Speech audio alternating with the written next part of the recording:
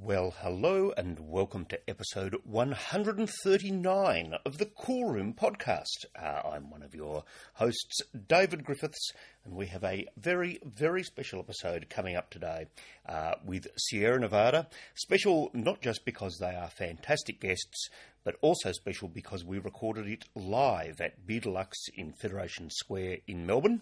And for that reason, the audio will be a little bit different in this one to some of the others that you may have listened to in the past. But I really hope that you'll get into this episode and enjoy it.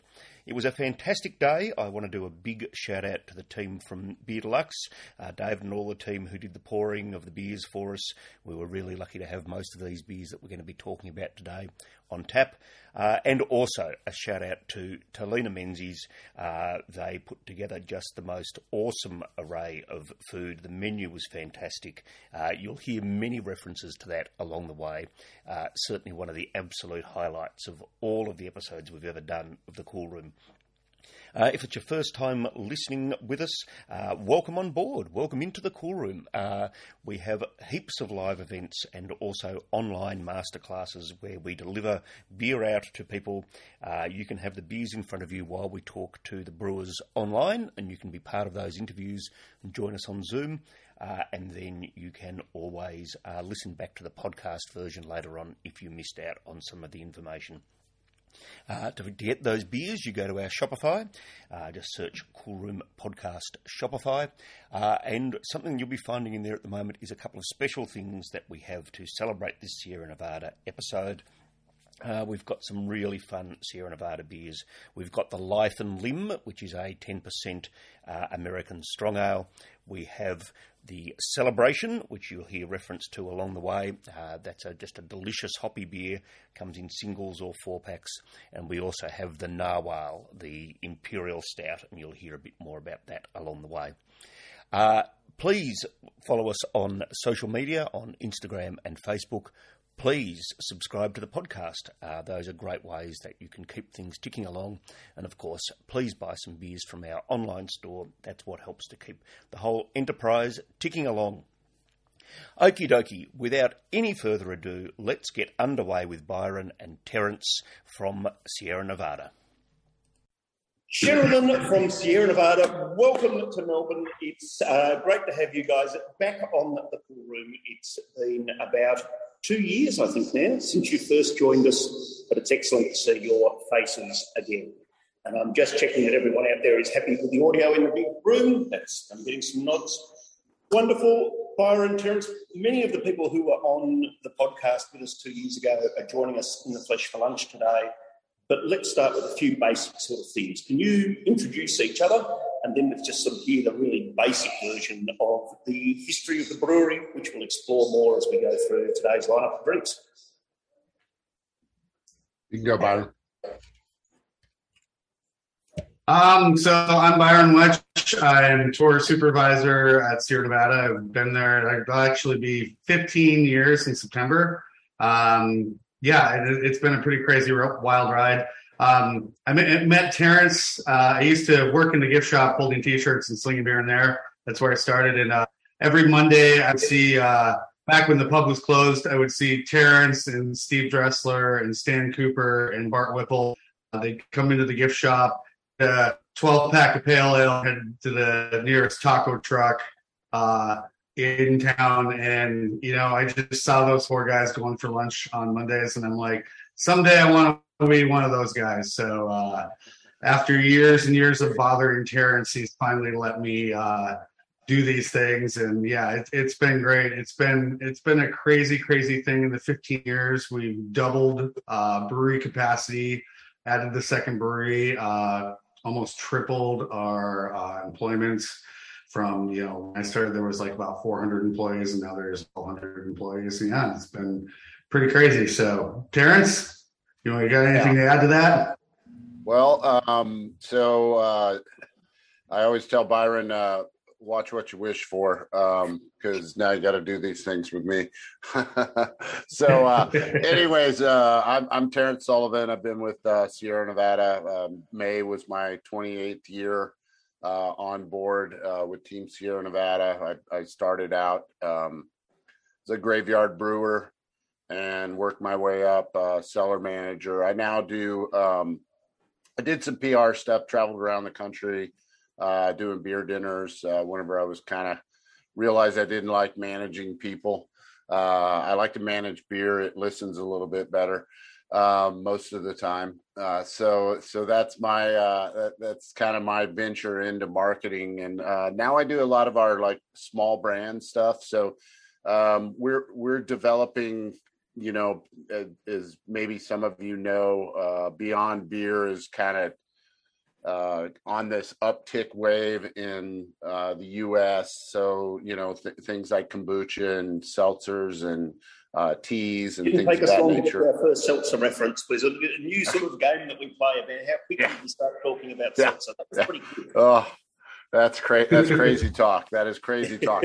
I am lucky enough that all the limited release and innovation beers, I get to look after the beer side of it. So which is my passion and my love. So that's pretty cool. I've been doing that for the last few years, and we're starting to get our pilot system and our innovation team all dialed in both locations. And it's been really fun to kind of have these little one-off releases that keep us cool with the kids, as they say. So we're going to get to play with quite a few of those today. We've got a pretty amazing lineup of beers, and so lucky to have you both here to be able to talk us through some of those. Our favourite sound, so good to hear that sound coming through. I'm sure pretty much everyone who's in the room will know the basic story of Sierra Nevada, but just to be on the safe side, can you tell us a little bit about where you're located, what it's physically like, and what it's like to be in the tap room and the brewery out there, just to paint a bit of a picture? So kind of how it all started. 1980 was our founding year, but it started many years before that. Ken Grossman, still a family-owned brewery. He and his family own it now, but Ken had a passion for home brewing, also a lot of other stuff. He loved to tear apart cars and rebuild them, and he was a road bike junkie.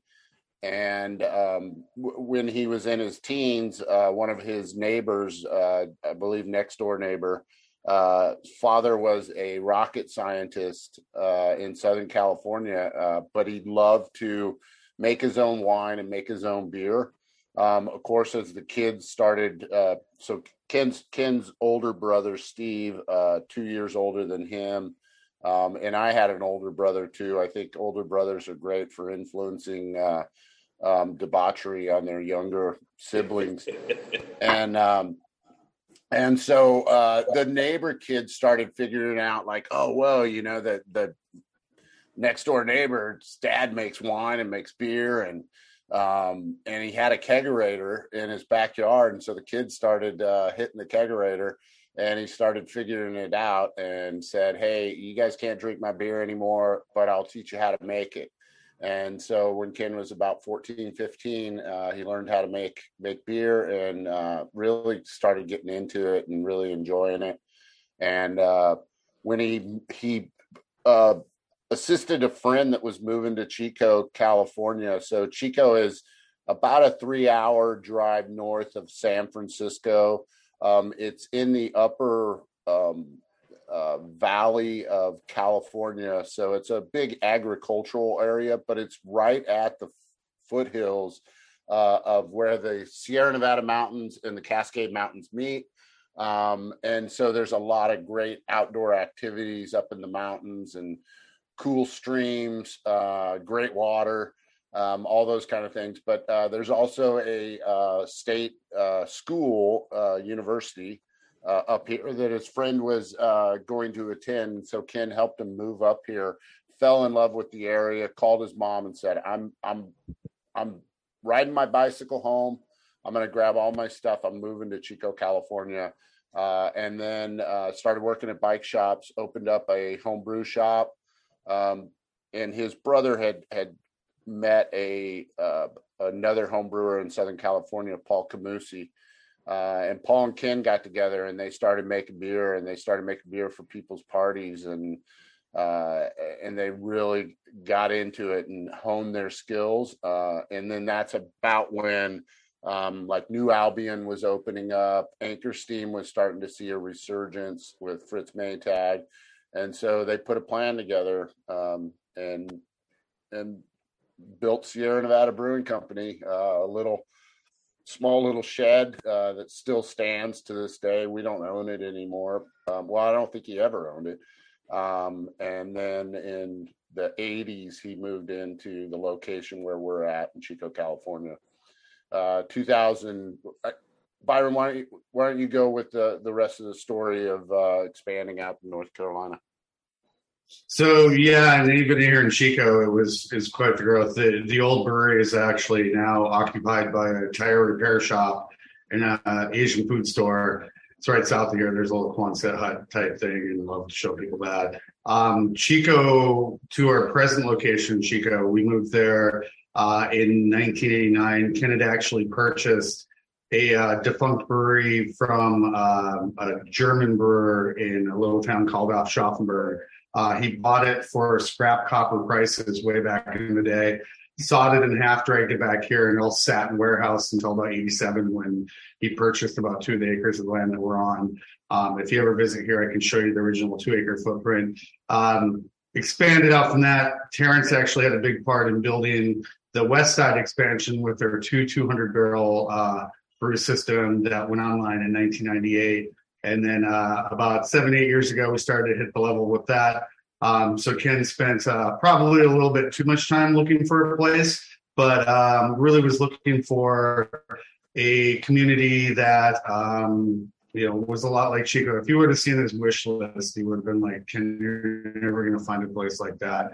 And we chose Asheville, actually, is one night Terrence was talking about this fun little mountain town in North Carolina called Asheville, and was like, you guys got to go check this place out. You guys see it. And I knew of Asheville because it was like a music stop on the East Coast, and they have a famous music club out there called the Orange Peel that, any touring band from, if you're touring the South, you're heading north to the Chowder Belt, you have that little extra place you need to get a little bit of gas money for, and the Orange Peel was this famous venue that everybody used to play, and Terrence was like, you gotta check it out. And so ended up going there and built that brewery. It's on about 200 acres of land.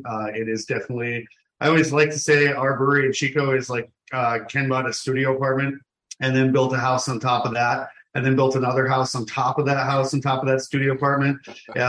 It's a great example of probably how you shouldn't design a brewery, because it's like if you built a 6-level apartment and you cut the water off on level 2, you've cut the water level off on 3, 4, 5, and 6, because it's just built like that. And then Mills River is built very much, like you got to build your dream home and move in. And it's very much, we always refer to Chico as Disneyland, and Mills River is Disney World, Disneyland. We've got the little rides that are from the 50s that break down a lot, and we've got the futuristic thing going on. So it's been crazy to just be a part of growing and seeing it grow in the last 15 years from that. And it's still very much a family company. We always like to say family owned, operated, and argued over. Anyone that's ever started a company with their family knows a little bit what that's like. Even when you get together for the holidays, everybody starts telling stories about you when you were a kid, and it's a lot of fun. We have a pretty unique culture here that a lot of companies would pay millions of dollars to have that type of culture. And Ken's still very much, I always say Ken's in semi-retirement, and that means instead of 65, 70-hour work weeks, he's your 45-hour work weeks. He's still very much a part of things. You see him all the time at the pub. I think Terrence is like, yeah, Ken's here a little too much sometimes, but it's really fun that he's like still part of the whole brewery and still part of the whole process. And yeah, I guess that's when you start brewing at 14, you've got a long time before you're going to retire properly. So yeah, right. Well, that's the right thing too. Is is he definitely they had to kind of finally like, okay, Ken, if you're going to do this, you need to at least take Friday off. So that's his big rule. If I could get Friday, Saturday, and Sunday off, I'll be moving towards his golden years, I guess. Now, we're kicking off with two of the core range beers today, and we better get to those while people have still got a little bit of one in their glass, and we won't be too far away from pouring the torpedo and getting that out to people. But before we do that, the wild little thing, can you tell us a little bit about what we should be tasting in this beer, and obviously the story behind it? In my mind, this is sort of the second wave of core beers for you guys after those pale ales and IPAs and so forth that we'll talk a little bit more about in a minute's time. Byron, you want to do this one, or do you want me to? Yeah, I'm digging for my wild little thing here. I've got it. Oh, yeah. I got to grab mine. Yeah. It's looking gorgeous in these glasses here today, I've got to say. It's actually a beautiful, beautiful beer. The thought behind this, and this is because I know you don't have the other ones, but I'm sure people have seen the hazy little thing, and now we have big little thing. It's kind of like we're launching it as kind of a brand family, in introducing different styles over time. So this was our second launch in that series, and the idea was to have a slightly soured beer, and it does have a little bit of sour wort that's added to it.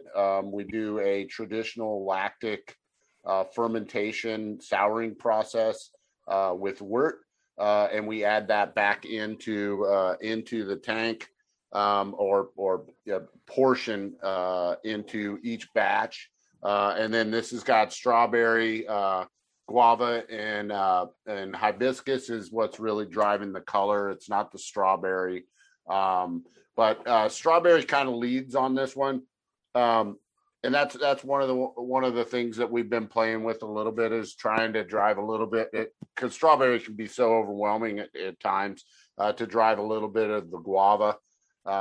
So it currently we've kind of tweak the recipe. I know the one that you have and the one that I have doesn't have that, but that's a new thing that we've done recently, is to try to drive up the guava a little bit and get a little bit more balance of that.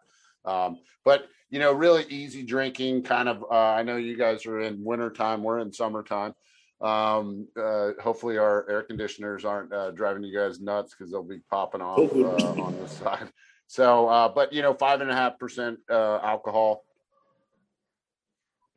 Very low bitterness. I get a lot of the strawberry, like I said, in the aroma, and then on the back end is where I start to kind of taste that guava, and the guava comes through later on, and it's got a pretty good sweetness to it. I wouldn't say it's like overly sweet, and it's definitely not dry, but that sourness adds a little bit of a little tang at the back end of the beer.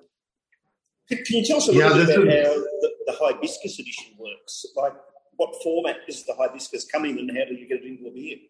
That's a good question. So the hibiscus, well, I'm here for it. I know, right? The hibiscus is actually added. It is actually never added to the beer.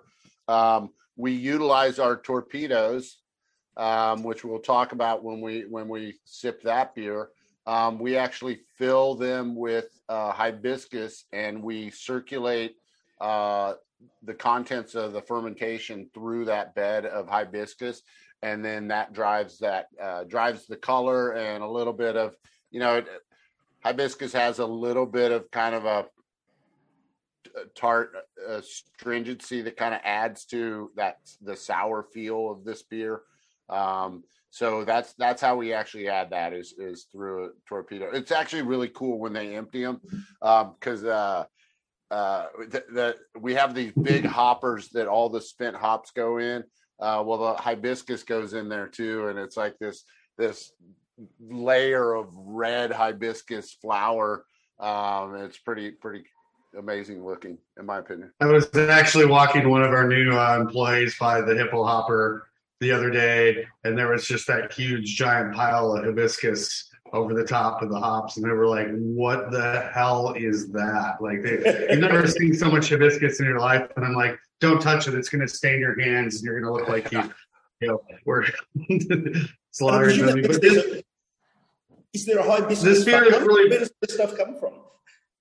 The hibiscus, I'm not sure where they source it. We a lot of our ingredients come from we have a few different suppliers.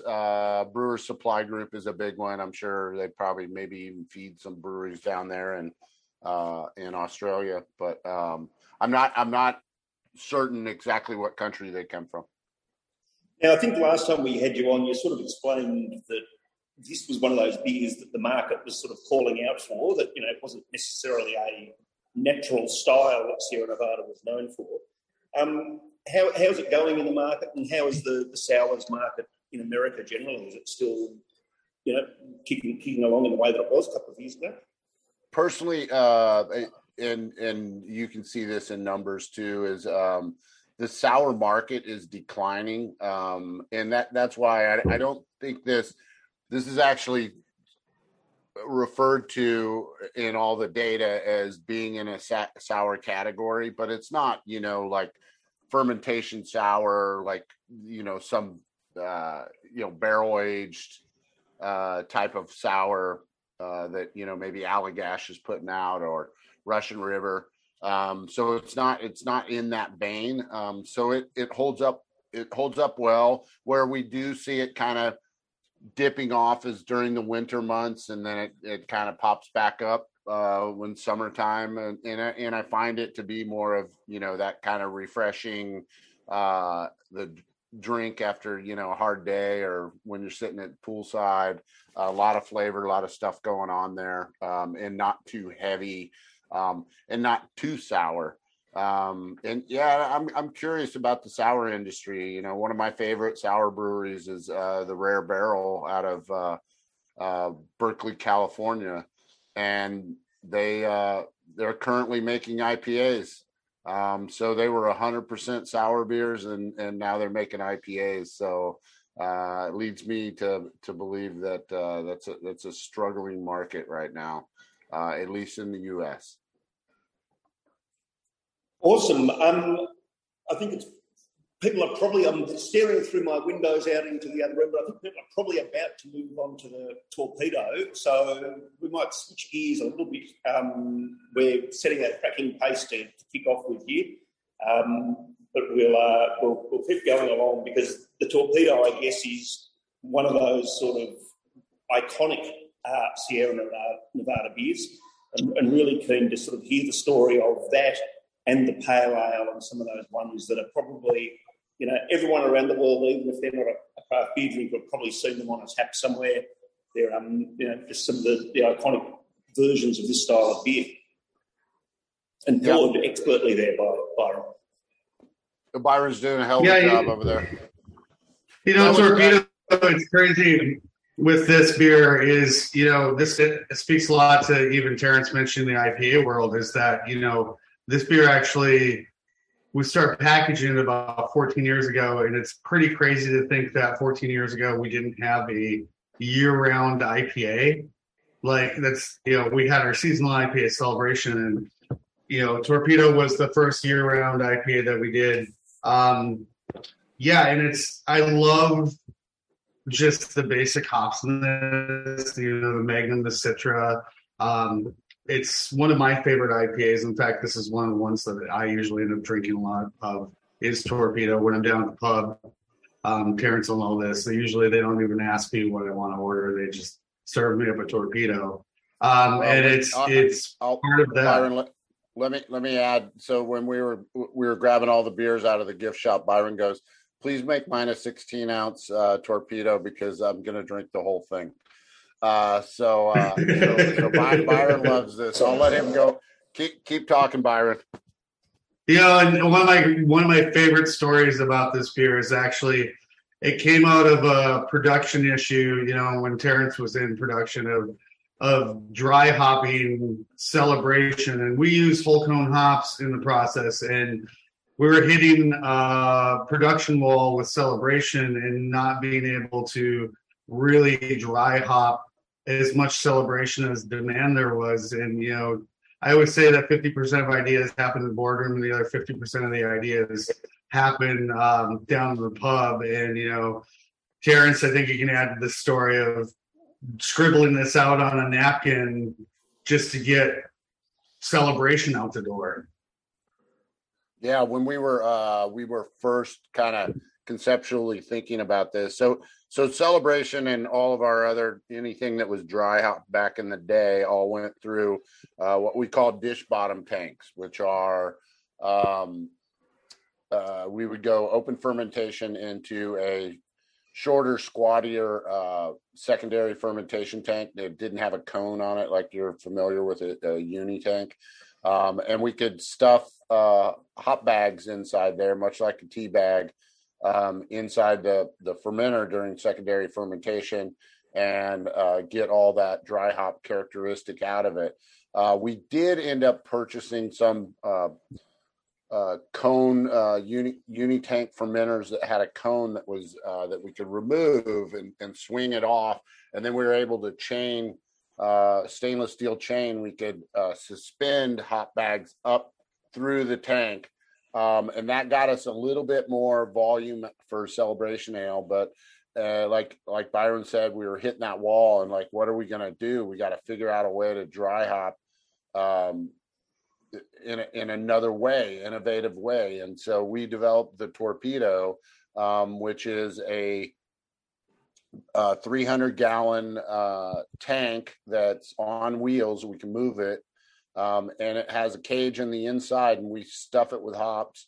It's got a center rod. The beer pumps out of the bottom of the tank, goes through the bed of hops, out through the top, and then we have a kind of a sidearm that pushes the beer back up into the tank. And so when we're doing this, we're adding Citra, Magnum, and Crystal hops into the Torpedo, and it runs for about 2 days, and it circulates roughly twice the volume that's in each fermenter back up into it. And so it's seeing that hops for 2 days runtime. When we first initially actually thought about designing this, and like Byron said, it was literally on a napkin in the pub.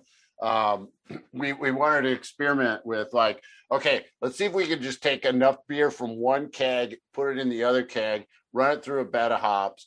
And so it was a cylinder that was probably a 6-inch pipe, stainless steel 6-inch pipe. We just shoved as many hops as we could into the thing, and we just turned on a pump, and we went to go push it. And what we figured out was, okay, we gotta stop the hops from packing at the end because it failed miserably. And then it slowly started moving into, okay, start putting in some dividers so that we can get a little bit more surface area and we can get this beer pushed through it. Well, it looked like a Torpedo. So back in those days, when we were first experimenting with this, we really couldn't. I mean, I guess we probably could have, but we hated dumping beer and we hated losing beer, and even for experimentation, because if the beer tasted great on the back end, we're a bunch of beer drinkers. Let's drink it. You know, it's like, I'm not going to throw that down the drain. And so when we were done with Celebration Ale, of course, it was probably summertime when we were developing the Torpedo, and it's like, what are we going to do with this beer? And well, let's pour it over in the pub. And so we poured it over in the pub, and we realized we can't call it Celebration Ale, even though the early recipes were very similar to Celebration. And then when we said, okay, this brand has legs, we went back to the drawing board and changed up and added a little bit more alcohol, changed the hop profile. It's definitely doesn't have the Celebration Centennial rose floral characteristics. It's more of a hearty, piney, a lot of citrus grapefruit notes in this beer. So, but that first year when we were kind of playing with it, it's like, okay, let's just sell it over in the pub.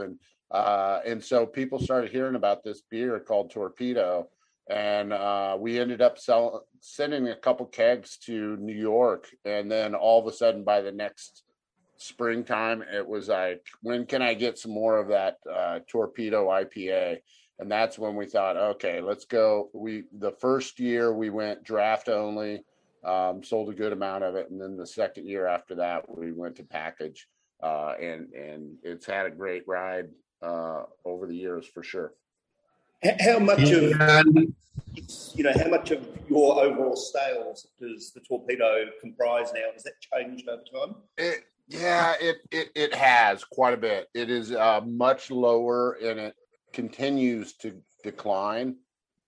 And if I had to put my finger on it, in my personal opinion, it's gone the way of the aggressive West Coast style IPA that I believe is starting to fade.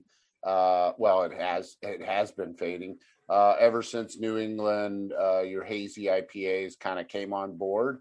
What I have noticed is West Coast IPAs have started to see a swing back, and they're starting to get a resurgence on the West Coast. I could probably drive to every single brew pub in California, and there would be a West Coast IPA that's on tap. The one thing that's different is this is 65 IBUs. It's aggressive on the hopping. The new ones are aggressive on hopping, but they're nowhere near 65 IBUs. They've all kind of brought that bitterness down to the mid 40s in the bitterness profile, and that's really, in my opinion, that's how the West Coast IPA has changed a little bit, and that is what is giving it a resurgence, is having that little bit more kind of drinkability. I always say, and I hope I don't offend anybody, but this beer is very aggressive, and like it's a dude's beer. It's like I remember my wife when she first tasted this beer, she's like, oh my gosh, just too much, too bitter, too much going on, right? I like it. I can't drink it at home because it's been coined the home wrecker. So my wife is like, no way, you ain't bringing that stuff home anymore. It makes you crazy. But she's on vacation. She's actually visiting her sister in New Jersey, so it looks like it's home wrecker night tonight. I'm fascinated to know then where the Hoptimum fits into that sort of continuum, because you've got beers that are even further down that line. And I guess the corresponding question is, as you see that changed West Coast IPA market sort of opening up, do you have a beer that sort of fits into that style, or is that something you want to explore in the future? Byron, I'm going to let you talk about West Coast, and then but Hoptimum, how that kind of played into Hoptimum, because that was that thing of like more bitterness, more hops, more, and so Hoptimum really that was our showcaser of like how much hops can you physically shove into this glass of beer. And I think we did a damn good job. We've been tweaking that recipe on a continual. It was designed that way. We came out with it. It was out of our beer camp program. And it was a bunch of publicans from San Francisco that had wanted to make a triple IPA. And they were starting to become popular right at that time. And so, and one of my really great friends owns a bar down in Hayward, California, where they do the IPA festival and double IPA festival every year in Hayward, the Bistro. He's the one that came up with the name. And so it's like one of the really cool things of like, the community of craft beer. I'm sure you guys kind of see the same thing of like the enthusiasm with the drinker, the enthusiasm with the retail account, as well as with the brewer. And that was just one of the coolest things with Hoptimum, is to be able to like join together with these Bay Area people. And it's like every year when it comes out, they're like, oh dude, it's killer, and so that's been really fun. But Optimum was always kind of in that design where we would kind of tweak it every year and maybe put what we have been doing the last few years is the hop selection team. That is one of their focuses. It's not a main focus when they're going up to select the hops and buy the hops, but that is one of the in the back of their head. They'll rub a certain hop and go, all right, that how many bales of that you got? That's going in Optimum. And so they always every year when they come back from hop selection, they're always grabbing me and saying, dude, check out these hops that we picked out. These are specially picked for Optimum every year. And well, we've got David from Phoenix Beers, who are the importers of Sierra Nevada in Australia, here with us in the room today. So hopefully he's making sure that we're going to get a good allotment of Optimum, because it's certainly one of my favourite beers. He's saying something to me through a large glass window. I don't know whether he's telling me that he's going to never deal with me again or he can't open the door. It's going to be available next month. So there you go. Oh, cool. It's exciting news for us. Yeah, awesome. I have kind of our local beer community here in Chico. A lot of them say that this year's is the best they've ever had. So I hope brilliant sales work there. That's exactly what we want you to say. So that's fantastic. And speaking of the West Coast, this is I think there's two types of West Coast IPAs now that I've seen out there, and this is definitely, if you look at this, there's a lot of what's C60. This is a lot darker than what you see, and there's this second generation, and Terrence kind of touched on this. The old school way when we used to make a beer was whatever the ABV was, the IBU would match that. So, when we got to Optimum and made a over 10% beer, when you go to Celebration, it's 6.8%, about 68 IBUs. You got to Optimum, we're hitting 10.4%. We're making a beer that's 100. One of the things that I enjoy the most about Torpedo. And these second generation ones tend to be less of that crystal malt, and you'll look at them and they'll be really, really light in color because they're really only using pale malt and maybe a little crystal 15 malt to it, lowering those IBUs, but really, really like showcase that hop aroma, that hop flavor, and not have the malt competing with that, which I personally like. The first generation West Coast IPAs. We had a second generation one that we did. We have now the Brewhouse bars. We're bringing people in, and we use that for a lot of test beers. And we made a beer, West Ghost, which West Ghost is very much a second generation, super hoppy, very pale malt, West Coast second generation driven IPA. And we put it in the Brewhouse bar, and within 2 weeks, it had outsold anything that had been on there for a month. So people were coming in, trying it, and loving it. And, new beer drinkers were just hand over fist trying to get this beer. And were you using different hops in that one as well? I mean, have you sort of started to see a change in what the basic, so what hops are you going over to for beers like that? Well, there's Amarillo, and I can look it up right now. We're making so many beers. Byron, can I just say, for me, your audio is a bit loud. I'm not sure whether you can turn your... Is my audio in and out a little bit? Sorry. Let me see if I can... Loud. You must be very, very good at projecting your voice, brother. It's loud. It is loud? Okay. Yeah. So if you have the gain, if you can turn the gain down on it. Yeah, don't worry too much, but we can... Terrence is much more softly spoken. How's that now? That sounds... Anything better now? Yeah. Okay. I'm a gentle human being. West Coast. It featured Citra and Idaho 7, and Citra and Amarillo and the dry hop side of it.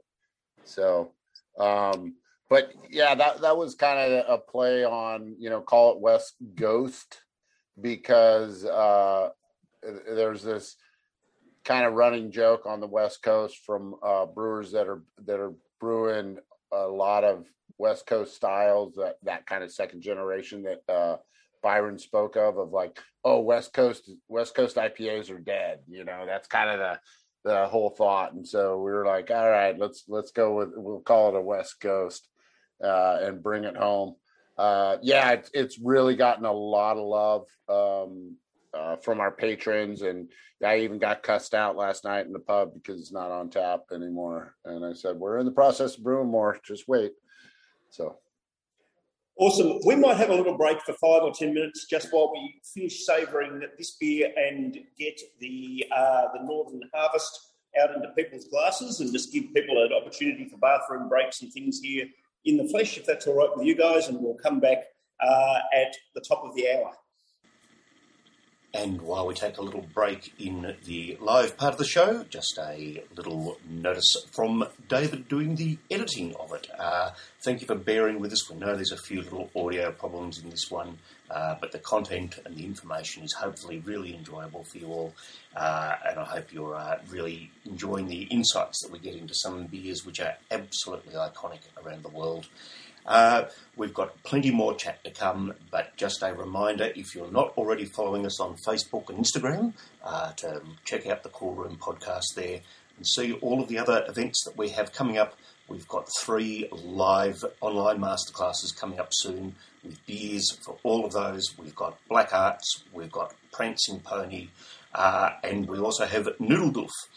Really looking forward to all of those, and also very recently announced a live show that we're going to have coming up with our very good friends from Co-Conspirators out in Brunswick in Melbourne. So if you're not already following us on Facebook, you might be missing out on that information. So while you're listening, jump on over and subscribe to the Instagram and the Facebook for more information. Okay, now back to Terence and Byron, and we're going to be talking about the Northern Harvest IPA. All right, cool. Okay, so I'm going to talk about this one, Byron. So Northern Harvest, I'll keep it really quick. So Northern Hemisphere Harvest was born out of a relationship that we had with a dear old man, and he's still around. He's still kicking. Gerard Lemons was the gentleman's name, and he grew up in the UK. Well, he's English, but he actually did not grow up in the UK, but elsewhere. But had a great career in the brewing industry. And he came out and was working for Yakima Chief, which is a hop supplier up in Yakima, Washington. And he befriended Steve Dressler, and they became very close friends. And he spoke of a tradition that brewers used to do in England, where they would take fresh hops directly from the field, never kilned, never dried. And they would brew with them, and so it intrigued us, and we thought back, let's try this, let's give it a shot. And so we actually got a hold of one of our hop growers up there, and brought down original recipe. The one you're drinking is 100% Centennial hops. And I'll tell you why that. And I'll try to keep it brief, but I'll tell you why it's 100% Centennial. It used to be Cascade and Centennial, and it's literally based off of the Celebration Ale recipe, but it's a wet hop version of that beer. So the grist is almost identical. I think we've tweaked it just slightly to make them a little bit different. But we first made it in 2000, and when we did it, the first year we did it, we air freighted the hops down because we had no idea how to bring them down, and so we air freighted them. It took 2 airplanes to come down, and Ken got the bill for bringing those hops air freighted direct to Chico, and of course the pilots were freaking out because they had these boxes of hops that smelled like danky marijuana. And they had no idea what they were actually doing. But anyways, Ken got the bill, and I never forget this. He came down to the brew house and he told Steve, he looked him right in the eye and he's like, I just got the bill for the air freight on those hops. And Ken rarely cusses, but he said, if you fuck this up, I'm going to be pissed. And it turned out to be one of Ken's favorite beers in our portfolio. Like all time, he looks forward to every year us making this beer. We went to Centennial hops because as we started to grow the brand and it got bigger and bigger, we had to mess with the harvest windows. Centennials and Cascades don't harvest at the same time. Centennials are usually an earlier harvest hop and Cascades are later. And so we were trying to combine them. And what we were getting was some really off characteristics with the Cascades, trying to harvest them early with the Centennials. And what we ended up doing is we ended up doing two different batches. We would do 100% Centennial batch. And then a week later, we'd do 100% Cascade batch. And then we'd blend them together, which was great. But we would, as brewers, taste the two different batches. And we all fell in love with the Centennial because it's got this super rose, floral characteristic. It's like one of my favorite hops because it reminds me of my childhood. My mom had rose gardens. And every house. I wasn't sure what you were going to say about your childhood then. We know that Ken started brewing at 14. The fact that this reminds you of your childhood. Every few mornings, my mom would make me go out and get pick some roses and put them in a vase for her at the house. And so rose characteristics and Centennials always reminds me of my mother, which is a great thing. So anyways, that's what you're drinking. I hope you like it. It really tastes beautiful, and I think that the room out there, and it's been paired with some awesome food here. So super lucky to sort of be able to taste these beers with food. Really just sort of adds to all of the elements, and particularly some of those delicious sort of salty, sort of meaty flavours. Just adds an extra something special for all of them. Right. Yep. Let's move on through the beers that we're going to explore for the rest of the afternoon here in Melbourne and start to talk about Tequila Barrel Age Autrevay. I know we talked about Autrevay last time you were on the show, but perhaps a really brief explanation of what that basic beer is for people who haven't encountered it before, and then we'll talk about what the Tequila Barrel brings to the equation after that. Go, Byron.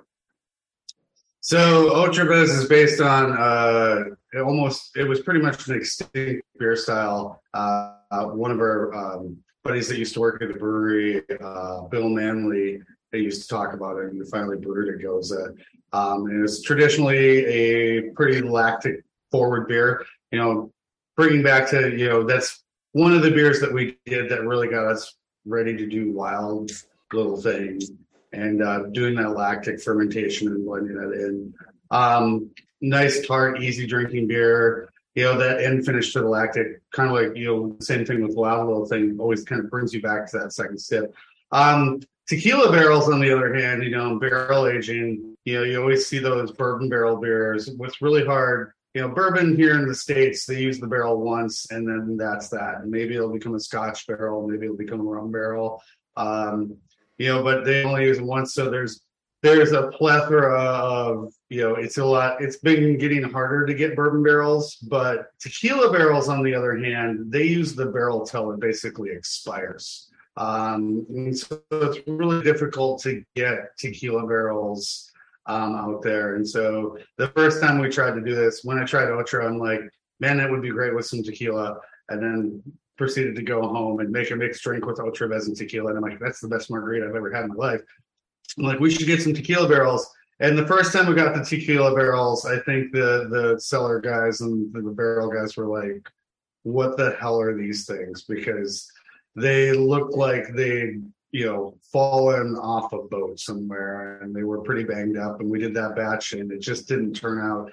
And so resourced some tequila barrels and made another batch. And out of all the barrel aged beers I think that we've done over the years, the tequila barrel aged Otra has cellared phenomenally. I mean, you're drinking a beer that's I mean, I think we did that like 6-7 years ago, Terrence, is when we did the barrel aged Otra. So you're drinking a beer that's literally was packaged 6-7 years ago. And the fact that it tastes as good as it does today is not only a testament to Otra Vez, but a testament to, the tequila aged. And, it's everybody loves to sell our beers and things like that. But I think that the tequila barrel aged Otra has held its own in a way that I've never seen with another barrel aged beer.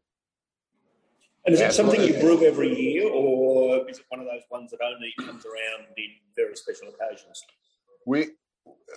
It actually is on the radar to let's make another batch sort of thing. Definitely.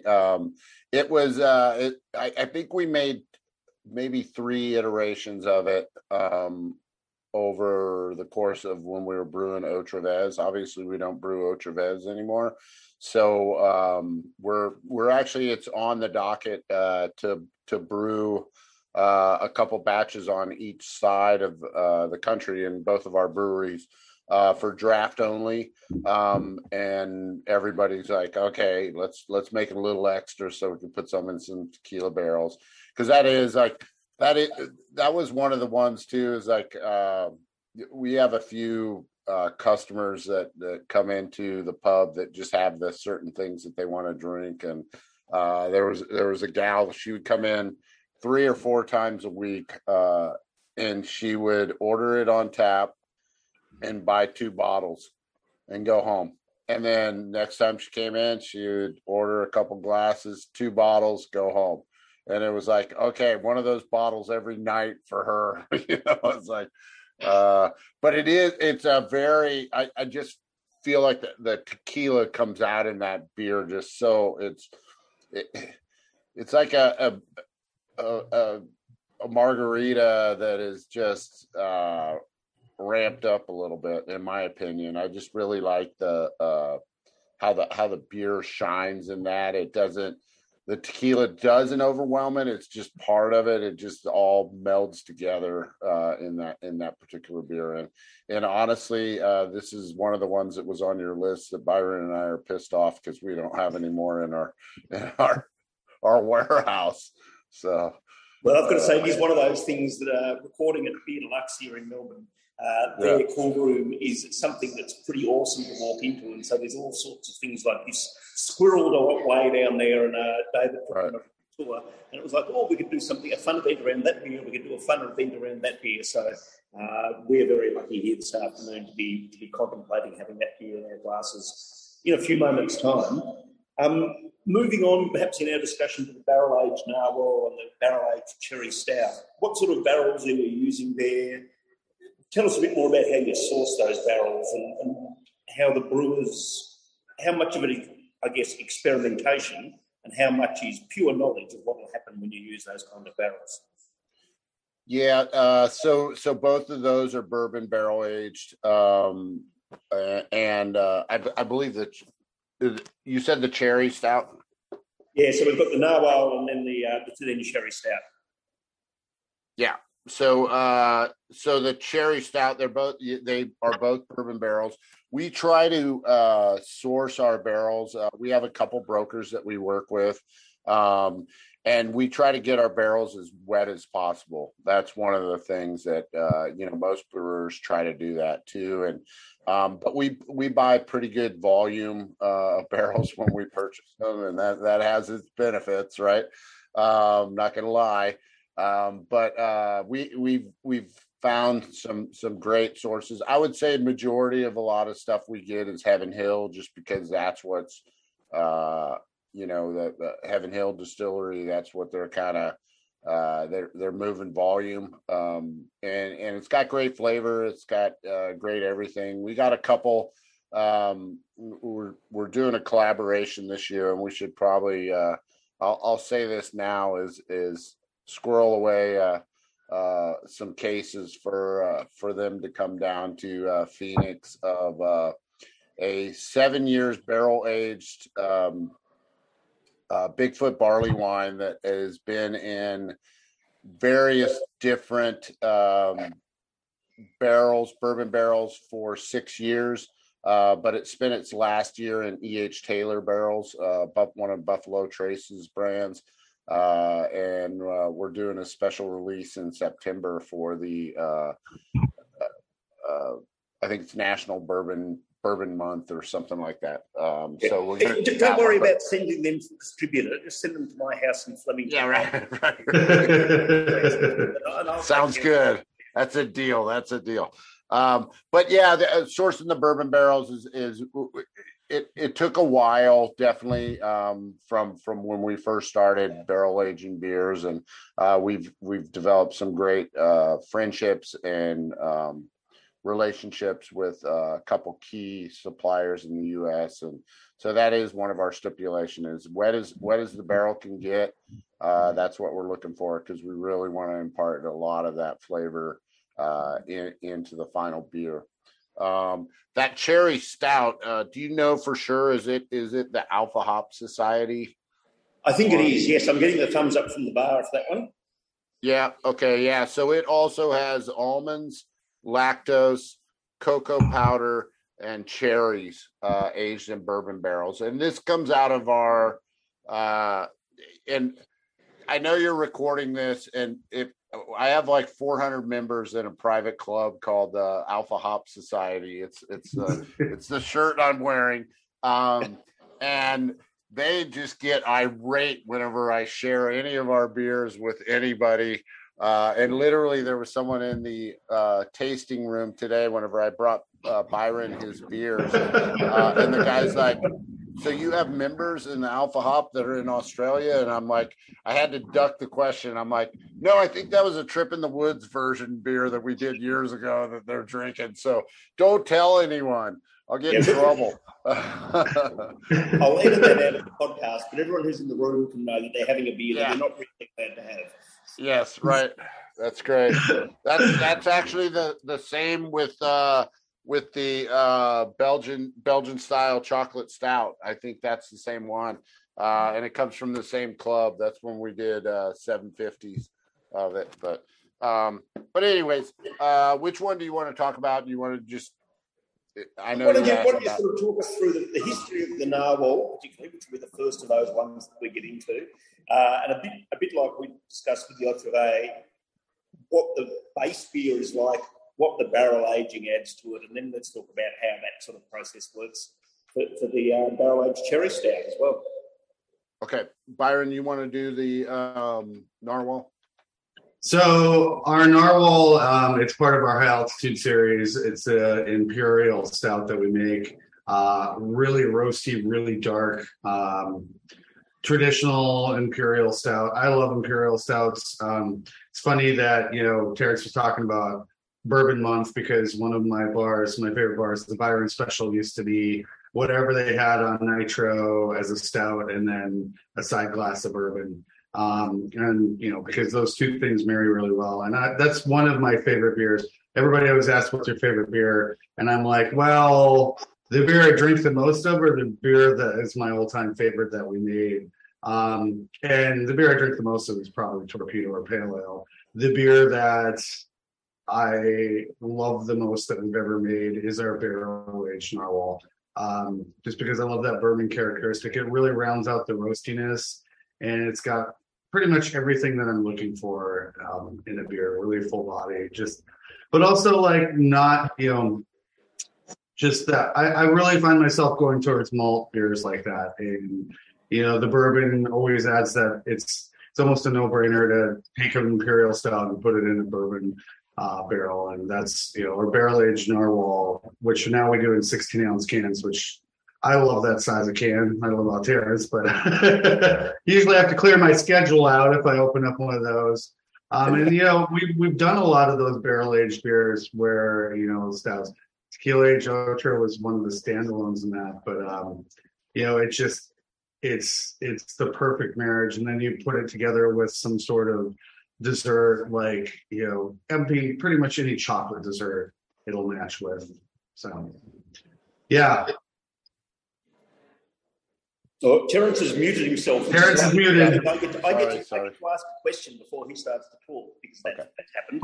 And I'm really to know sort of how much of your basic stout and basic porter do you still sell? Because again, if you look up international style guides, they would both be in there as examples of just sort of picture perfect basic stouts and basic porters. We don't see so many of them in Australia anymore. Maybe it's because we only import the really weird, wonderful things. But are there many basic stouts still sold and enjoyed in the US? No, in fact, one of our base beers that we're doing for direct to consumer and that we have available in the gift shop is our porter. It was one of the first 3 beers that Ken made. It was probably from, where everybody remembers one of the original 3 beers. And, we'd sell it, we'd send it out. And it's pretty sad when you work to make a porter or make a stout, and then you're traveling or something, you see it in the wild in a liquor store, and it's way past its prime. And so we basically brought it in, and we're making small batches of our porter that's just available at the gift shop. And Terrence can speak a lot to that. I love porters and stouts. That's what I cut my teeth on, and when I lived in Oregon, because late 90s, everybody in Oregon was making porters and making stouts. And brought me in.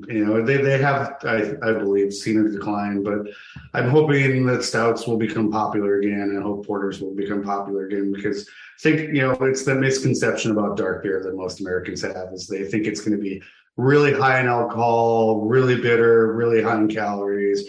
A lot of people don't understand that, Guinness has less alcohol and calories than most mainstream American lagers like Budweiser have, because they just assume that that's really strong. And they're like, well, every time I see people drinking Guinness on St. Patrick's Day, they're acting a fool. It must be really high alcohol. And I'm like, that's not Guinness's fault. That's Jameson's fault, right? Like, there's that connection. And, I really wish that everyone that says I don't like beer, I could pour them a porter and give them that without them seeing what's in the glass. Because when we used to have porter on draft in the tasting room in the brew house bar, you serve somebody that goes, I don't like beer, serve them that, and they're like, oh, and then they try it, and they're like, we have the discussion, do you not like chocolate? And they're like, well, I love chocolate. And I'm like, well, why do you like porter? And they're like, I don't know why. And then you try it, and the next thing you know, you'd see them walk out of the gift shop with 6-pack porter. So now I'm going to take a quick 5-minute break here, because we've got the chef up from the kitchens here to talk us through the food menu that we've had. And then perhaps when we come back, we'll talk about the end of the cherry stout discussion, talk about the Belgian chocolate beer, have the audience questions, and then we'll let you guys slink off into the Californian night. Does that sound okay if we come back in perhaps 5 or 10 minutes' time? Sounds great. Wonderful. Sounds awesome. Okay, gentlemen, we're back here in the room. We're going to talk briefly about the cherry stout. I really want to hear about, how exclusive that is, just to emphasise to the gang that we've got gathered here today how lucky they are to have that. Then we'll talk Belgian chocolate beer. We'll have a few audience questions. We'll let you slip off into the night, and we're going to be sitting here, I think, for a few more hours. We've just spoken to the chef about the awesome menu that's still lined up. We haven't even got to the main course of the food yet. So that gives you a bit of an idea about we're going to savour these things this afternoon because they're so special. Okay, so the cherry stout, I think I'm off mute, yep. Cherry stout, so as I said, this is out of our Alpha Hop program. And I never answered a question that you asked earlier about like selection of barrels and things of that nature. Definitely like our beers that we're using for this particular program. So the beer that's in front of you, the cherry stout, was hand selected barrels. When we're doing Narwhal, obviously the volume was very huge. But each one of those barrels is actually tasted, and those that don't meet the criteria get pushed to the side, and they might last. We usually don't dump stuff unless it's like really super funky, and sometimes when it's super funky, we actually save it for making a funky beer. So that ends up happening. But when they're doing Narwhal, it's definitely you're trying to kind of handpick the best barrels that are coming off and blending all those together to make that beer. With these Alpha Hop beers, when we're selecting those, it's usually the cream of the crop, and we're trying to find The best examples we have, a lot of times they will add certain ingredients based off of what we want to kind of play with. So like, for instance, with this beer, cherry was added, and then later as they're tasting, like, okay, we got to add a little bit of lactose and some cocoa nibs, kind of increase those characteristics in the final beer. We love playing with almonds, because almonds are. Can you guys see me? I think I'm frozen, but hopefully you can hear me. There you go. No, you're good. You're good. Okay. We love playing with almonds, and those are in this because almonds are a local ingredient that's grown here in Chico. I think I've been told that over 90% of all the almonds that are produced in California are grown in Butte County. So here's the trivia question we'll be asking next year. Yeah, there you go. It's awesome. So anyway, so it's definitely like we're kind of playing. We're working with the barrel masters, but I get a lot of say in these too. Of we'll go out and we'll pick every couple months. We'll go out and kind of share some barrels that they have that they kind of really prefer. Like just recently, we did a beer that we released that was a nectarine blonde, and we used nectarine puree in a blonde ale, and it was almost 20% nectarine puree to the entire batch of the beer, and it's so huge in nectarine character. And then we aged it in gin barrels, and it's absolutely fabulous. So anyways, that's the fun, kind of the platform of what you're tasting now is just really kind of a canvas for us to be innovative and try some cool stuff and fun stuff. And I think we can hear there the passion that you guys have for exploring these super exotic, I presume not commercially sensible in the least, kind of beers to be making. It must be nice to have the brewery at a stage now and the organisation at the stage where, while you're selling large volumes of some of those beers that we were tasting earlier, that when we're talking about things like the barrel-aged cherry stout, that this is an indulgence for the brewery and for everyone who gets to taste it. Yeah, it's like that. It's like going out to dinner and ordering dessert, right? You go out. I mean, I know people that order dessert every time they go out to dinner, but usually for me, it's a very special occasion, right? A bottle of champagne before, and nice dinner, and your dessert afterwards. This is your dessert right here. So we're talking dessert. You're much better at segues than I am, but that's a great way to move us on to the final beer that we'll be tasting tonight, or this afternoon, depending on when we get to it, the Belgian chocolate beer. And I'm really keen. Can you tell us what we should be expecting when we get to that beer this afternoon? Well, literally, I think if I can quote, and I'm probably going to be a little off, but the gentleman that designed this beer literally wanted it to taste like a Belgian chocolate cake. And that was his thought and his idea. And he had come to me and like, I really want to do this as one of our releases. And I was down with it because I like a good chocolate cake myself. Speaking of dessert, and this aged in bourbon barrels, roughly, I can't, because this one's from 2020. And generally speaking, most of our barrel aged beers, like Narwhal is always 12 months, barrel aged Narwhal.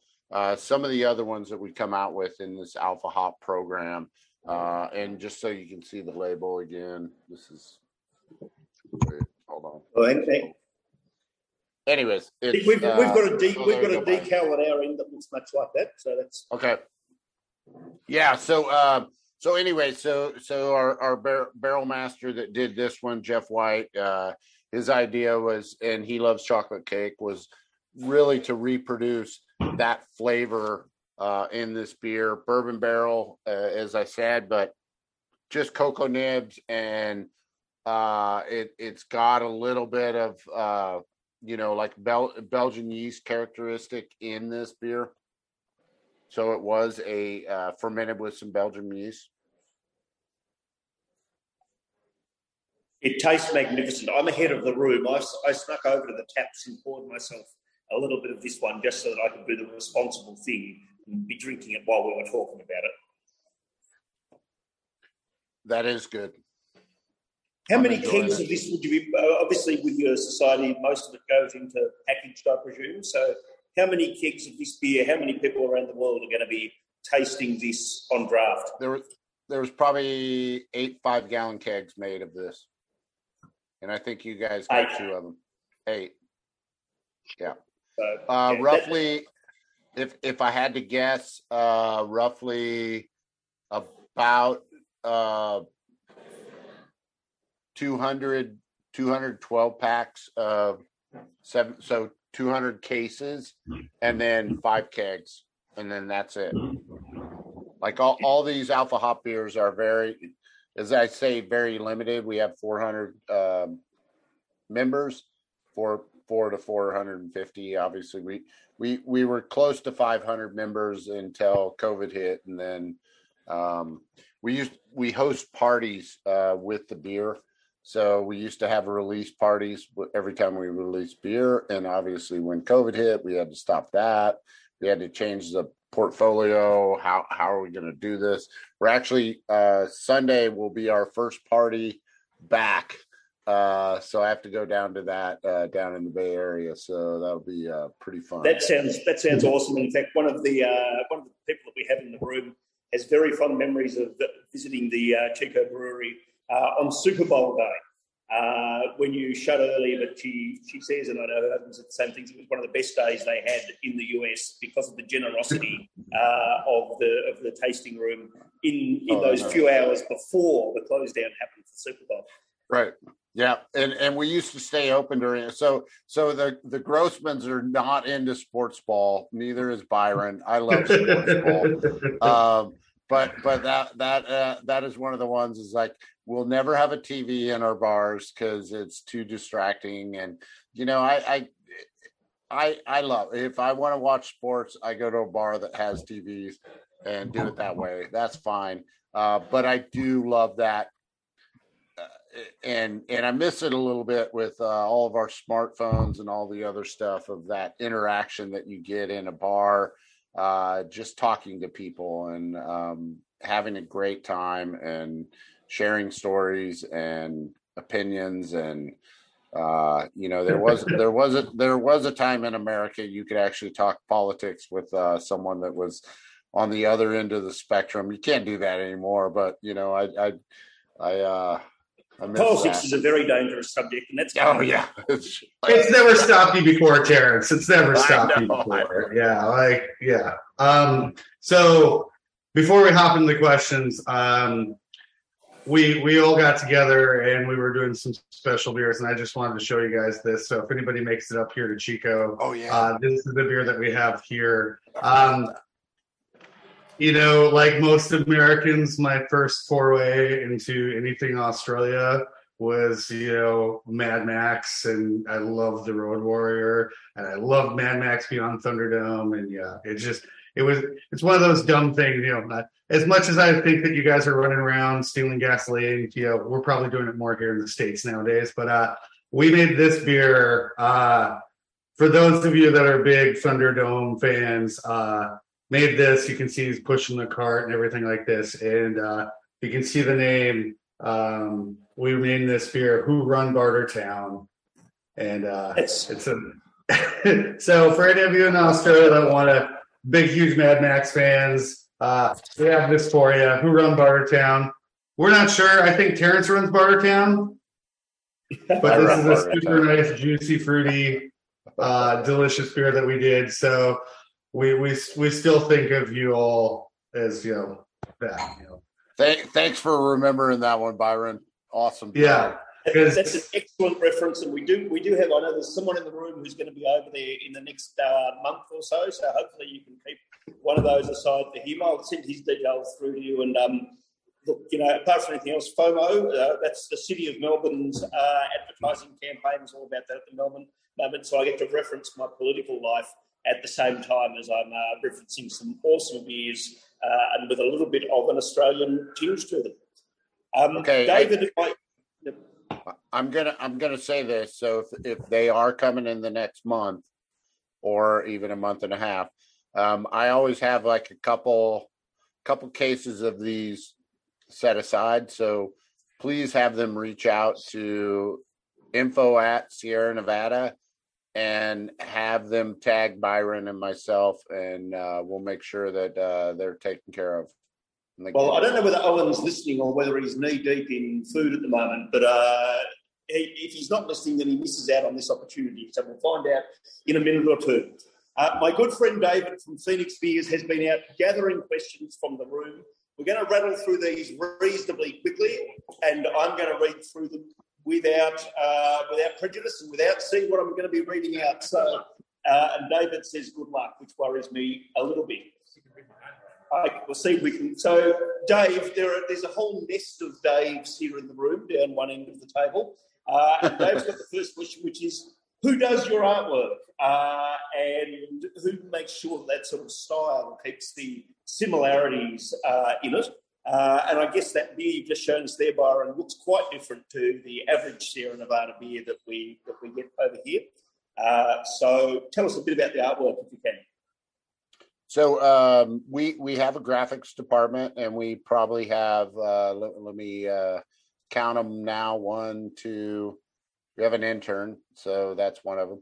1, 2, 3, 4, 5 illustrators that do our work, but they do a lot of different things other than labels. They're doing posters, coasters, all sorts of bullshit that whatever. That's my opinion. But I want them to just do labels. But with like the FOMO series that Byron just showed, we really wanted to kind of get outside the Sierra Nevada box and kind of think in a different way and kind of do what the cool kids are doing that have little small, 20,000, 30,000 barrel breweries. But yeah, it's generally when we're doing national release stuff, all those kind of labels actually go through some sort of proofing protocol, and they're finally approved by our leadership team and Ken Grossman and Sierra Grossman for sure. They're like, we can make some amazing labels, and we're like, yeah, this is awesome. And it's like, nope, don't like it. Back to the drawing board. So that does happen, and that's the argued over portion of our company for sure. But I love seeing like, that's one of the cool things of my new job is like being in the know of how something's developing. And we always do it. There's always some sort of art briefing of like, okay, this is my thought behind this. West Coast that we were talking about earlier is we let the brewers kind of take that because it's a beer that they're really passionate about. And so the idea is to make some sort of Pac-Man reference, the video game Pac-Man. And so that's probably what that one's going to look like. And it's already looking that way. So it's really fun to let them explore and do certain stuff. But yes, on occasion we have to hold the line on certain brands and their portfolio and what they actually look like. So I have to add this to the FOMO. It looks so different that when I was walking through the brewery with one of the first iterations of the FOMO, one of the brewers took a look and he's like, "Oh, who made that?" And I'm like, "You guys made it. It's your beer." So that was one of the greatest moments, is when they didn't even recognize that it was our beer. We've got a couple of great questions here from Stuart and Anna. And obviously, we're sort of fascinated by how the beers get to us and how the choices get made. So Anna was asking, first of all, how you decide what beers get exported and what ones don't. And I know a little bit of this story because we were lucky enough to more or less do a deal where we could say, you showed us what the keg list was and we were able to import some pretty special beers in this instance. But generally speaking, how many of the beers that you make leave the US and who makes that kind of decision?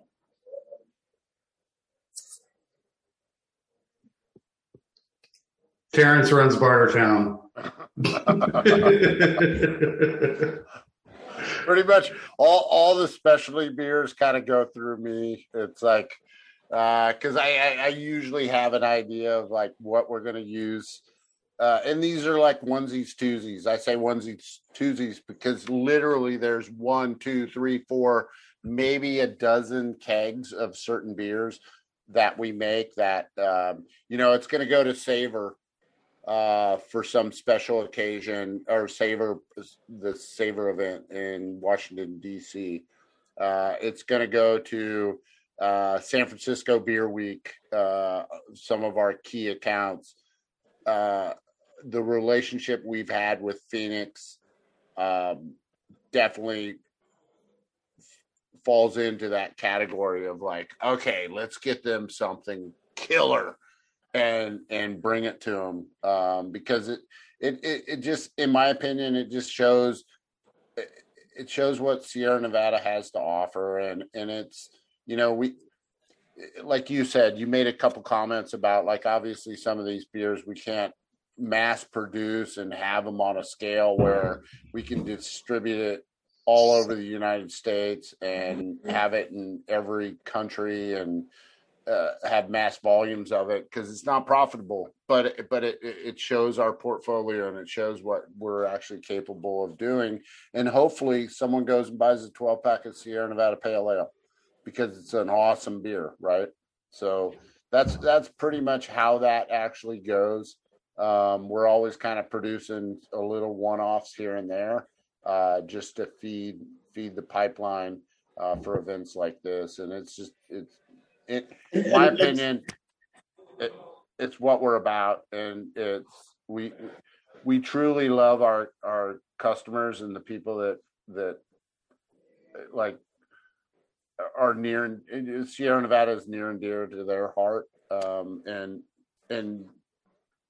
I love it. There's sort of a follow-up question, I guess, which comes from Stuart, which is, do you see in your position different beer trends in different parts of the world because of what people are ordering? Do you see that Australia orders styles of beer that don't get ordered in Europe, for instance, or, vice versa? You get a feel for that kind of thing?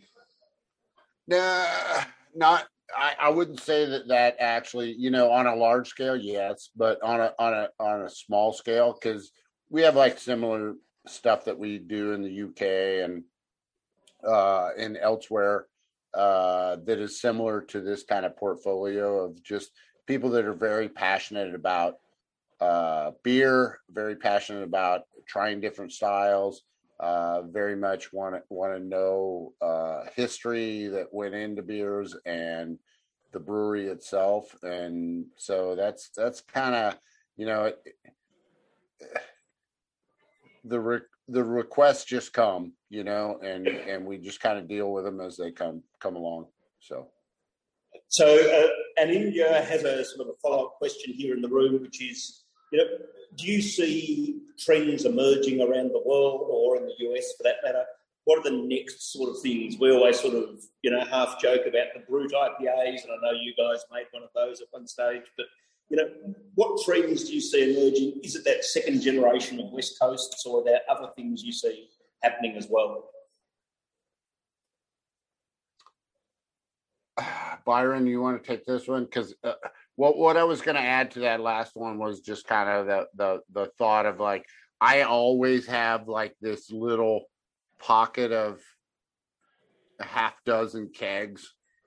And I get yelled at because we have a warehouse that can only pack so much beer. It's like, can you get rid of this shit that's sitting in the back there for 2 or 3 or 4 years? It's like, it's so good. And Ken agrees with me. He's like full on like, man, that shit's good. You got to save it for certain occasions and certain things, And we do it at our own pubs and those kind of things. But But that's talking about, I'm going to say that's a perfect time for me because I'm now just tasting the tequila barrel aged Octavia, and as you say, this is drinking beautifully.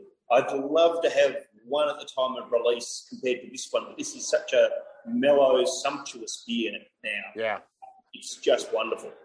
I actually thought that beer got better as it aged.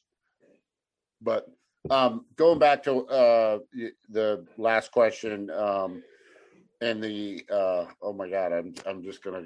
Yeah. So the question about whether what do you see as the trends that are coming through? Yeah. I do believe that I think that West Coast idea of kind of a softer West Coast approach will have legs because it is such, in my personal opinion, it's such a great drinking beer, and it's easy. It doesn't overwhelm you, and it's flavorful, and it's got all the hop character that most people want. I would, I always say this, and I've probably been saying it for 10 years. I would love for one day that there's a push for craft lagers. But I don't know. I mean, we keep trying stuff and we keep like dipping our toe in it, and we see the trend of other brewers, and it's like, I'm on this big, I represent the company on Beer Advocate, and I don't know if many people in Australia actually follow that, but it got tiresome after a while of like, digging on what styles we make and why don't we make porter and why don't we make stout anymore, and those beers don't sell. And so at the end of the day, we have to make actually beers that make us money, and then we can make fucking cool shit that we can share with other people, not on a large scale, maybe, but maybe on a small scale. And because we all like drinking them, we like drinking porters, we like drinking stouts, we like drinking lagers. But at the end of the day, you gotta keep the cash flowing, right? And I don't mean to sound like, we're trying to dig money out of people, but it is a business and you got to run it. And so like one of the things on Beer Advocate is they started harping about, we discontinued Oktoberfest, and we're actually still making Oktoberfest. We're going to make roughly 300 barrels worth of Oktoberfest. We're going to use it at our festival. We're going to sell it in Chico. We're going to sell it on our direct-to-consumer, where you can you can have it delivered to your home in certain states and United States. In the state of Victoria or in Australia, can we get it home delivered? That's really the you guys can actually get some. So tell David he can order some. I'll have some available for sure, and we'll do that. Northern Hemisphere, same thing. We're going to put it in cans. Ruthless Rye is coming out in October. So anyways, those are all available. Beautiful beer. Yeah. So, to kind of touch on what Terrence is talking about, and I think, there's a lot of experimentation, but when it comes down to it, the IPA is here to stay. The pale ales and the IPAs are what people look for in craft brewing. There's new types of IPAs. If you would have asked me 10 years ago, would a hazy IPA ever make it? I would have looked at you like you were absolutely insane to think, but it's our hazy little things now a large chunk of our business. I think the last time I checked, it was like 40% of our business. And I think where those things go, like with the second gen IPAs, there's a lot of experimentation with hop varieties here in the States. And one of the new things that's really emerging is this hop that a guy found in New Mexico called Neo Mexicanus. And hop breeding has been very much based on, in the States, based on cascade and breeding that and trying different varieties, And so now there's this new hop variety, Neo, that's been growing wild here in the States for a long time, that people are taking and crossing and getting all sorts of different flavors, different aromas out of those beers than people have ever seen. Pine was where IPA is now, and when it came out with the hazies, it's all about the juiciness, all about the citrusiness. And, with Neo, it's all about these crazy different flavors that you'd never think that beer would taste like. Like some of them have coconut, some of them, just things I would never thought of hops. And so I think like if I was to crystal ball it, I think, it's coming with those new hop varieties and, different flavors from the hops. And yeah, that's my 2 cents. That's a great answer. I'm going to keep us moving along, and I'm sorry, so you guys have got so much knowledge to share. We've got 5 questions left, and I do want to move through them. But I'm noting that Neo Mexicanus might be our little scoop of the night as a new hop variety and a new trend. Terence, you touched on there on a question that Jared is asking about what's going into cans and what's going into bottles at the brewery. In Australia, we've particularly seen a real move away from bottles, and you said the Ruthless, I think, is going into cans. But where does the brewery see things going in terms of what goes into bottles and what goes into cans? The consumer tells us what goes into each one of those. I will tell you that Celebration Ale, like last year we did a small volume of bottles. Because Ken Grossman still likes to drink Celebration in bottles.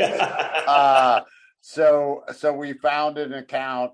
We found one of our club stores that would actually take bottles because, again, kind of an older consumer that, that's what I find is the older consumer is like, personally, I got to say, I'm older now. I want to think that I'm still in my 30s.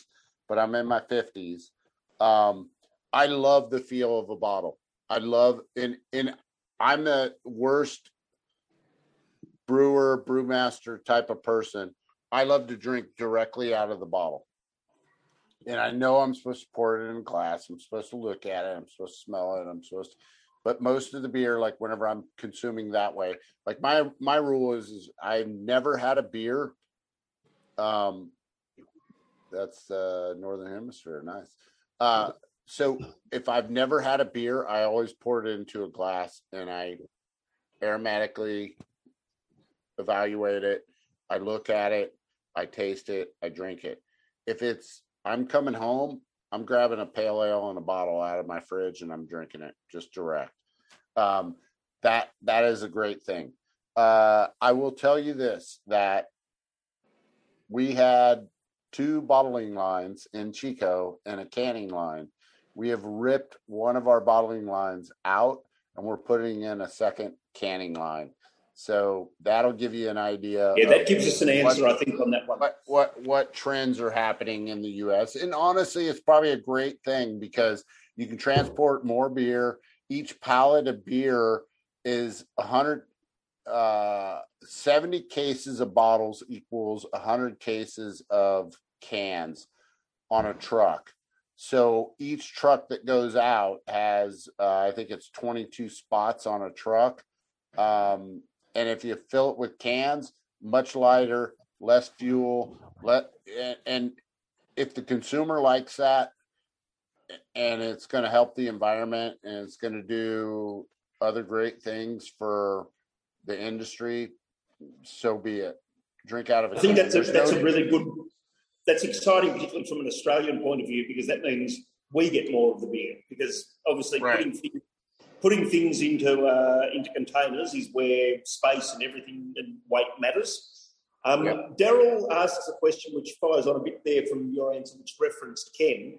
What does Ken's day-to-day sort of work life look like now? Does he literally just sort of come in and dictate you must put things in bottles and you can't use this label? Or is some of the recipes and that kind of thing what he does? Or is it more just looking at spreadsheets and that sort of business end of things? I don't see his day-to-day as much as I used to, but he is very involved with everything. I got a call today from, I was trying to blow off his brother because his brother wants to get his brother wants to get some cask beer to England for, I don't know, some festival. And it's like right now, like our inventories are so messed up. And they have to fill all the casks in North Carolina. And I know North Carolina is strapped because they have some accounts that they feed. Cask beer is more popular on the East Coast than it is on the West Coast. And so I kind of like was blowing them off, and I get a call from Ken today, and he's like, "Hey, my brother told me that you told him we don't have any casks." And I was in the back of the brewery, and I saw 40 pallets of casks, empty casks back there, and why can't he have those? And I'm like, okay, I'll go back there, I'll look at it, I'll make it, and I'll get a hold of him next week. So he is very much involved with everything. We have some new projects. It almost sounds like he's too involved, Terence. It almost sounds like a little bit. He's a micromanager. I'm going to say this, and he probably wouldn't care if I say it. I say a few things about Ken that I probably, I don't know. But he is a little bit of a micromanager. But he definitely is, like, when we're releasing a beer and we're doing like some pilot tasting of a new release, he's there, he's tasting it, he's giving his 2 cents. Certain things like maybe Byron will raise his can of T West. We're working on this hard tea project that we're doing, and he gave his 2 cents, and it's like, I don't want it sweet, and I like my tea a certain way, right? Well, the American drinker does not like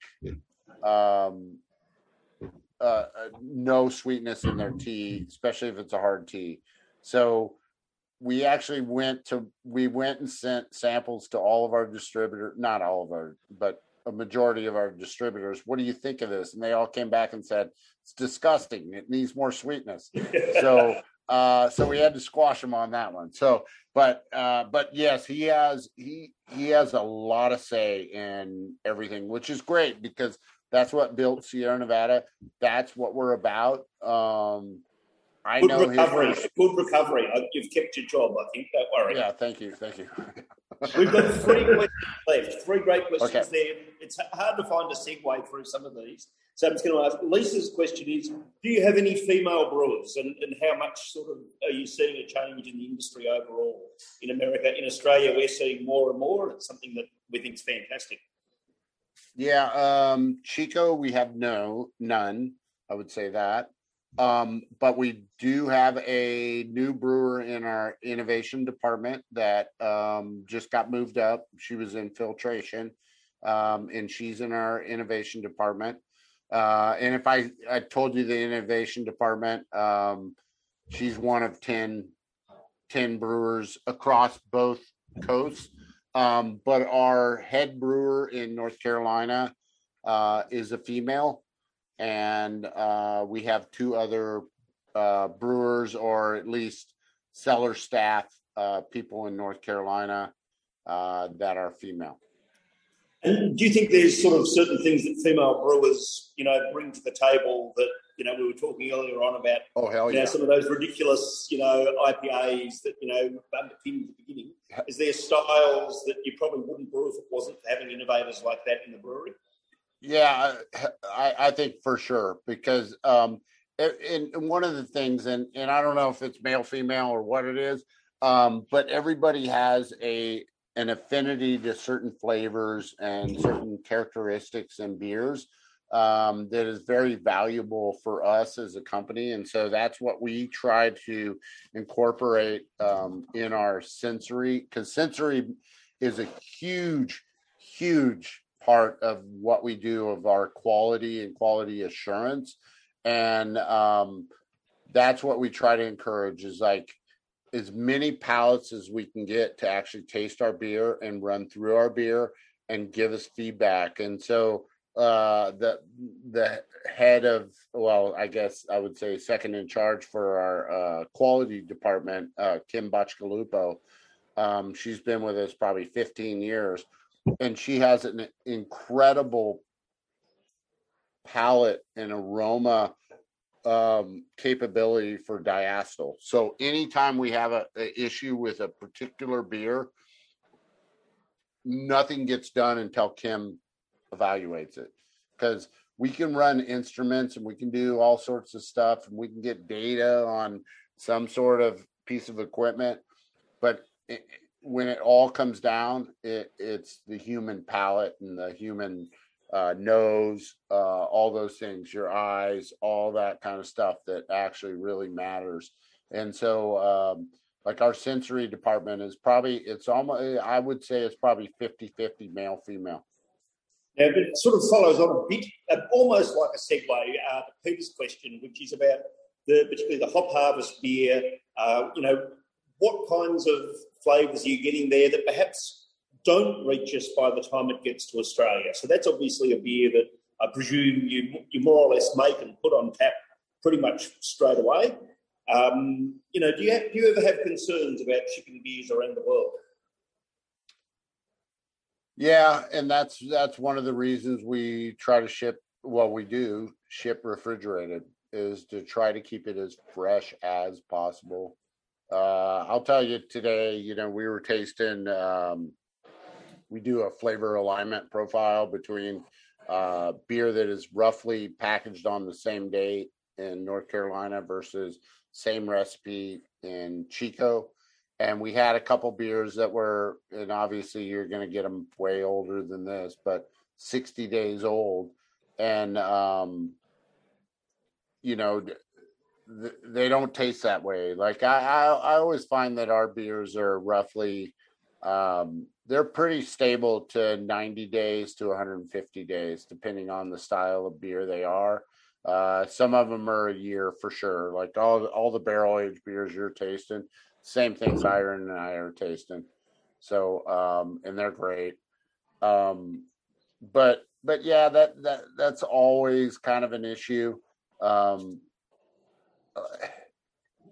And my personal opinion, if I was down there and this is not, I would taste age in probably the Torpedo and the other beers that are more kind of designed to be fresh beers. But that's what I'm trained to do, and that's what I do. But if you enjoy them, and cheers. Well, certainly, I think particularly with the Northern Hemisphere, you start to get some of those multi flavours coming through, and you realise how well made the beer is when you get some of that. You maybe don't get some of those initial hops that would have been there. Well, like I was saying, is that huge rose character that I love in that beer.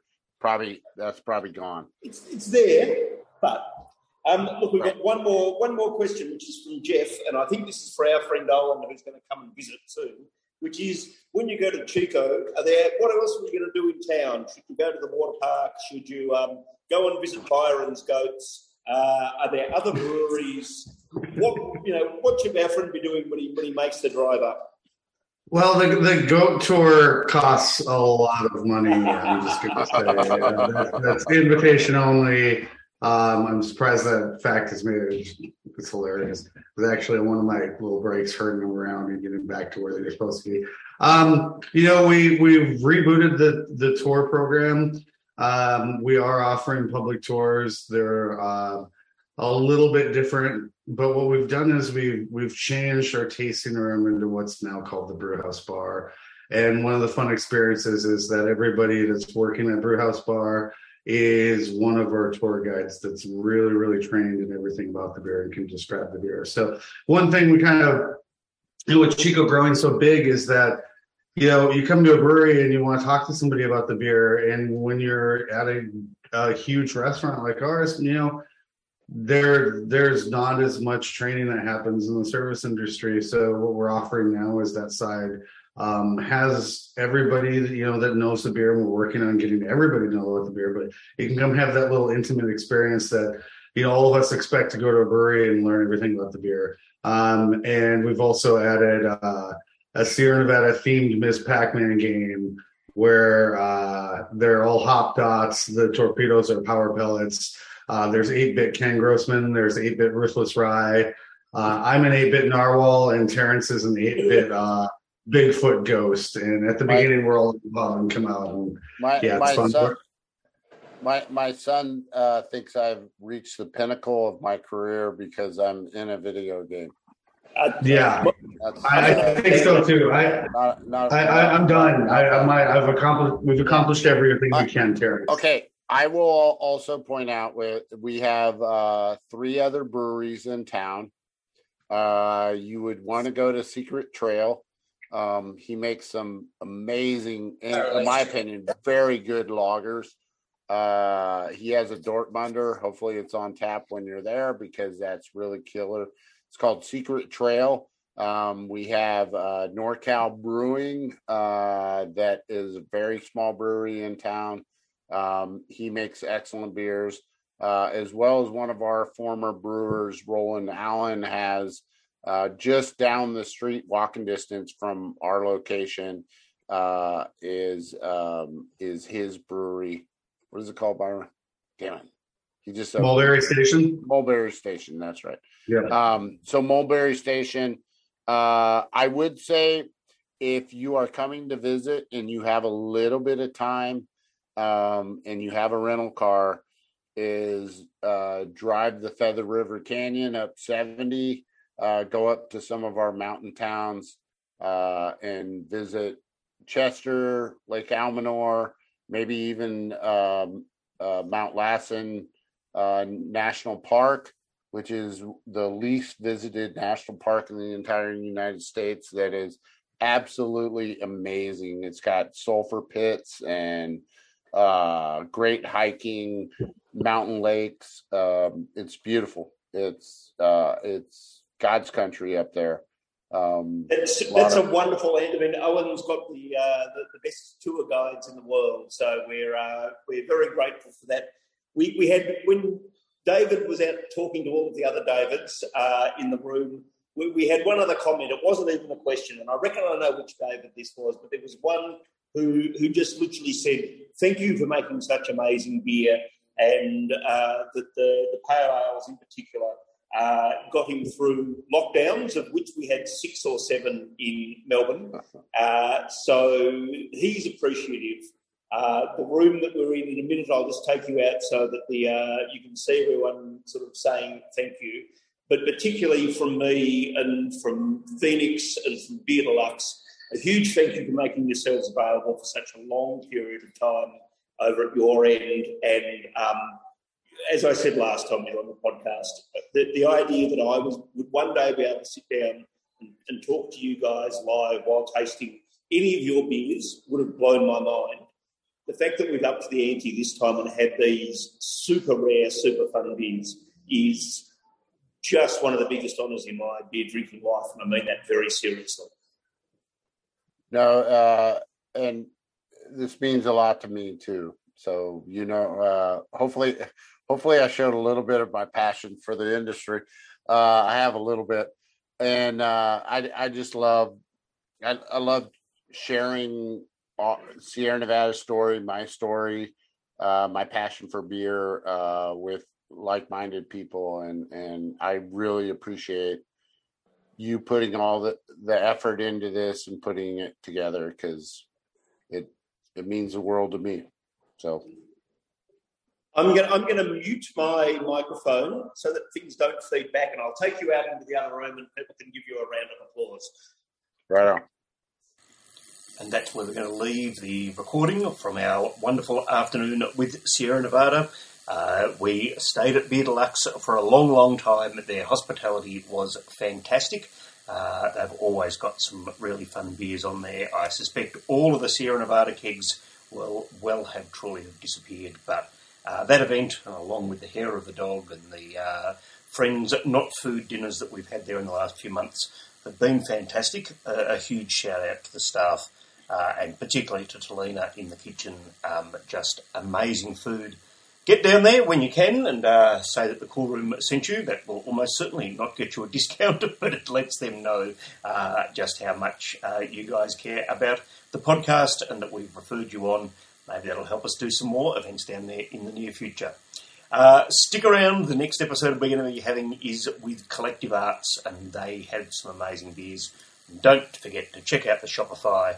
Grab the Narwhal, grab the Celebration Ale, and see what else is lurking around in the special bits of the Cool Room Shopify.